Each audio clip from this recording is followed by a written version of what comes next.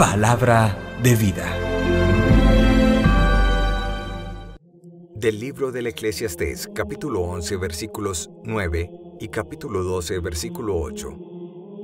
Disfruta mientras eres muchacho y pásalo bien en la juventud. Déjate llevar del corazón y de lo que te recrea la vista, pero sábete que Dios te llevará a juicio para dar cuenta de todo. Rechaza las penas del corazón y rehúye los dolores del cuerpo. Adolescencia y juventud son efímeras.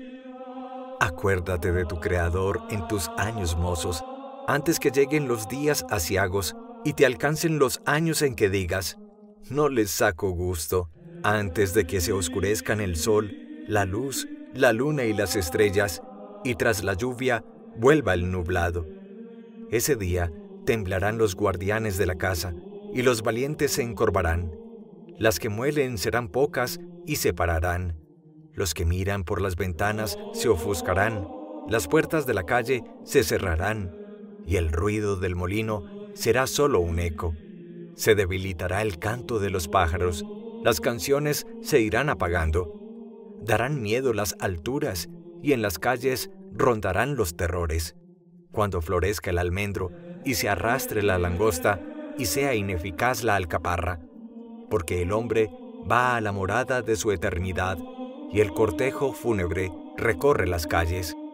Antes de que se rompa el hilo de plata, y se destroce la copa de oro, y se quiebre el cántaro en la fuente, y se raje la polea del pozo, y el pozo vuelva a la tierra que fue, y el espíritu vuelva al Dios que lo dio. Vanidad de vanidades, dice Coelet, vanidad de vanidades, todo es vanidad. Palabra de Dios. Te alabamos, Señor. Salmo 90. Señor, tú has sido nuestro refugio de generación en generación. Tú reduces el hombre a polvo, diciendo, retornen hijos de Adán. 1000 años en tu presencia son un ayer que pasó, una vela nocturna. Señor, tú has sido nuestro refugio de generación en generación. Si tú los retiras son como un sueño, como hierba que se renueva, que florece y se renueva por la mañana, y por la tarde la siegan y se seca. Señor, tú has sido nuestro refugio de generación en generación. Enséñanos a calcular nuestros años, para que adquiramos un corazón sensato. Vuélvete, Señor, ¿hasta cuándo? Ten compasión de tus siervos. Señor, tú has sido nuestro refugio de generación en generación. Por la mañana, sácianos de tu misericordia, y toda nuestra vida será alegría y júbilo. Baje a nosotros la bondad del Señor, y haga prósperas las obras de nuestras manos. Sí, haga prósperas las obras de nuestras manos. Señor, tú has sido nuestro refugio de generación en generación. Del Santo Evangelio según San Lucas, capítulo 9, versículos 43b al 45. En aquel tiempo, entre la admiración general por lo que hacía, Jesús dijo a sus discípulos, métanse bien en los oídos estas palabras. El Hijo del Hombre va a ser entregado en mano de los hombres. Pero ellos no entendían este lenguaje. Les resultaba tan oscuro que no captaban el sentido, y les daba miedo preguntarle sobre el asunto. Palabra del Señor. Gloria a ti, Señor Jesús.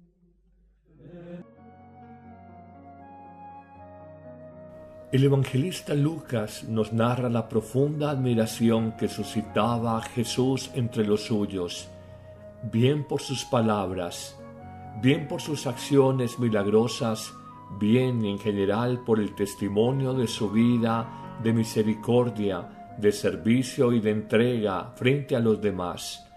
Sin embargo, es paradójico que Lucas señale que mientras la gente más le admira, Jesús advierte a sus discípulos de su propia pasión, crucifixión y muerte. En efecto, buscando evitar triunfalismos engañosos entre los suyos, más allá de que muchos seguidores estaban a su lado, Jesús les advierte y les dice claramente: métanse bien en los oídos estas palabras. El Hijo del Hombre, hablando de sí mismo, va a ser entregado en manos de los hombres.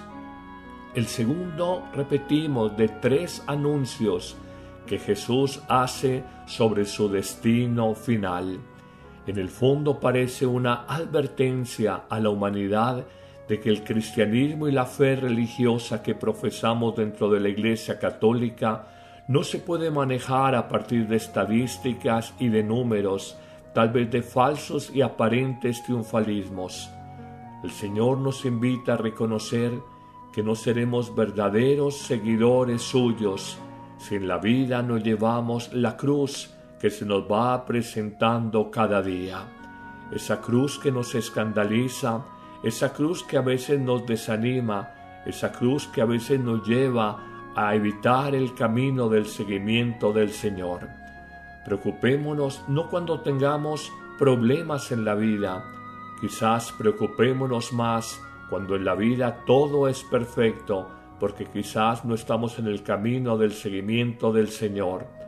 Y es que hay que reconocer en un segundo momento que la esencia de la fe cristiana es la entrega continua de la vida, el gastarnos por los demás en una clara dinámica pascual, morir a nosotros mismos para dar vida a los demás. Tan distinto, tan contradictorio este mensaje con lo que el mundo nos señala: cuídate a ti mismo, vigila por tus necesidades, no te preocupes tanto de los demás, atiende aquellas cosas que te gustan, que te generan placer y bienestar. El Señor nos dice que la verdadera alegría de la vida no está en el disfrute egoísta de aquellos placeres que nos promete el mundo, sino en la entrega generosa de la vida en amor y servicio a los demás, aunque ello implique cruz, la cruz de a veces sentirnos incomprendidos, la cruz de la ingratitud, la cruz de llenarnos de paciencia con la familia y los seres queridos en esa entrega servicial de cada día. Pero en un tercer momento descubrimos que esto es difícil de asumir para los hombres de todos los tiempos. En efecto, Lucas afirmará que sus discípulos no comprendieron las palabras y el lenguaje de Jesús, que esto les resultaba oscuro, que no eran capaces de captar el sentido de dicho mensaje, y por eso, por miedo, nadie se atrevió a preguntarle nada más sobre este asunto de ser entregado a manos de los hombres. Pero Jesús, de alguna manera, quería anticipar lo que es el misterio humano. Thomas Hobbes ya lo dijo en su célebre expresión latina: Homo hominis lupus est, que significa el hombre es lobo para el hombre.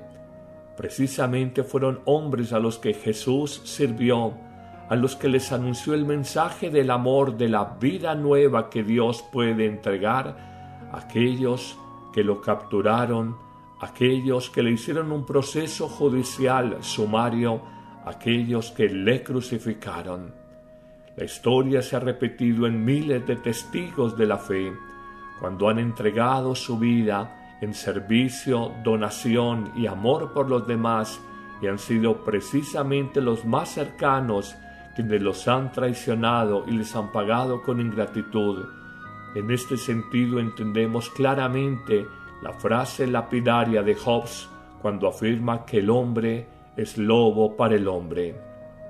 Hoy, sin escandalizarnos, reconozcamos que la vida cristiana tiene sentido cuando la vivimos como donación alegre, continua, generosa frente a los demás, y que por el contrario, la vida humana pierde sentido cuando de manera egocéntrica, egoísta, vivimos simplemente para nuestra gratificación, nuestro placer momentáneo, nuestro bienestar personal.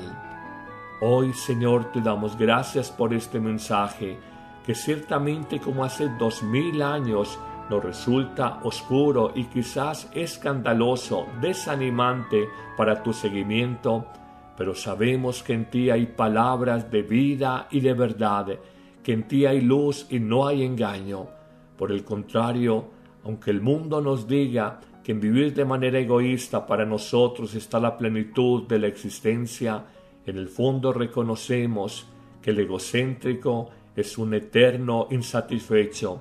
La historia de miles de personas que en el mundo de la farándula, en el mundo del éxito económico, en el mundo del prestigio humano, han alcanzado grandes metas y al final, pareciendo que tienen todo lo que el mundo ofrece como camino de felicidad, se descubren insatisfechos, vacíos en el corazón, depresivos emocionalmente.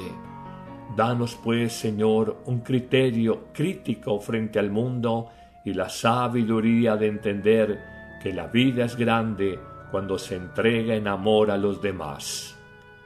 El Señor te bendiga abundantemente en este día, en el nombre del Padre, y del Hijo, y del Espíritu Santo. Amén. Grandes mensajes de la Biblia para vivir mejor. En septiembre celebramos el mes de la Biblia. La palabra de Dios es luz y guía en el camino de nuestra vida.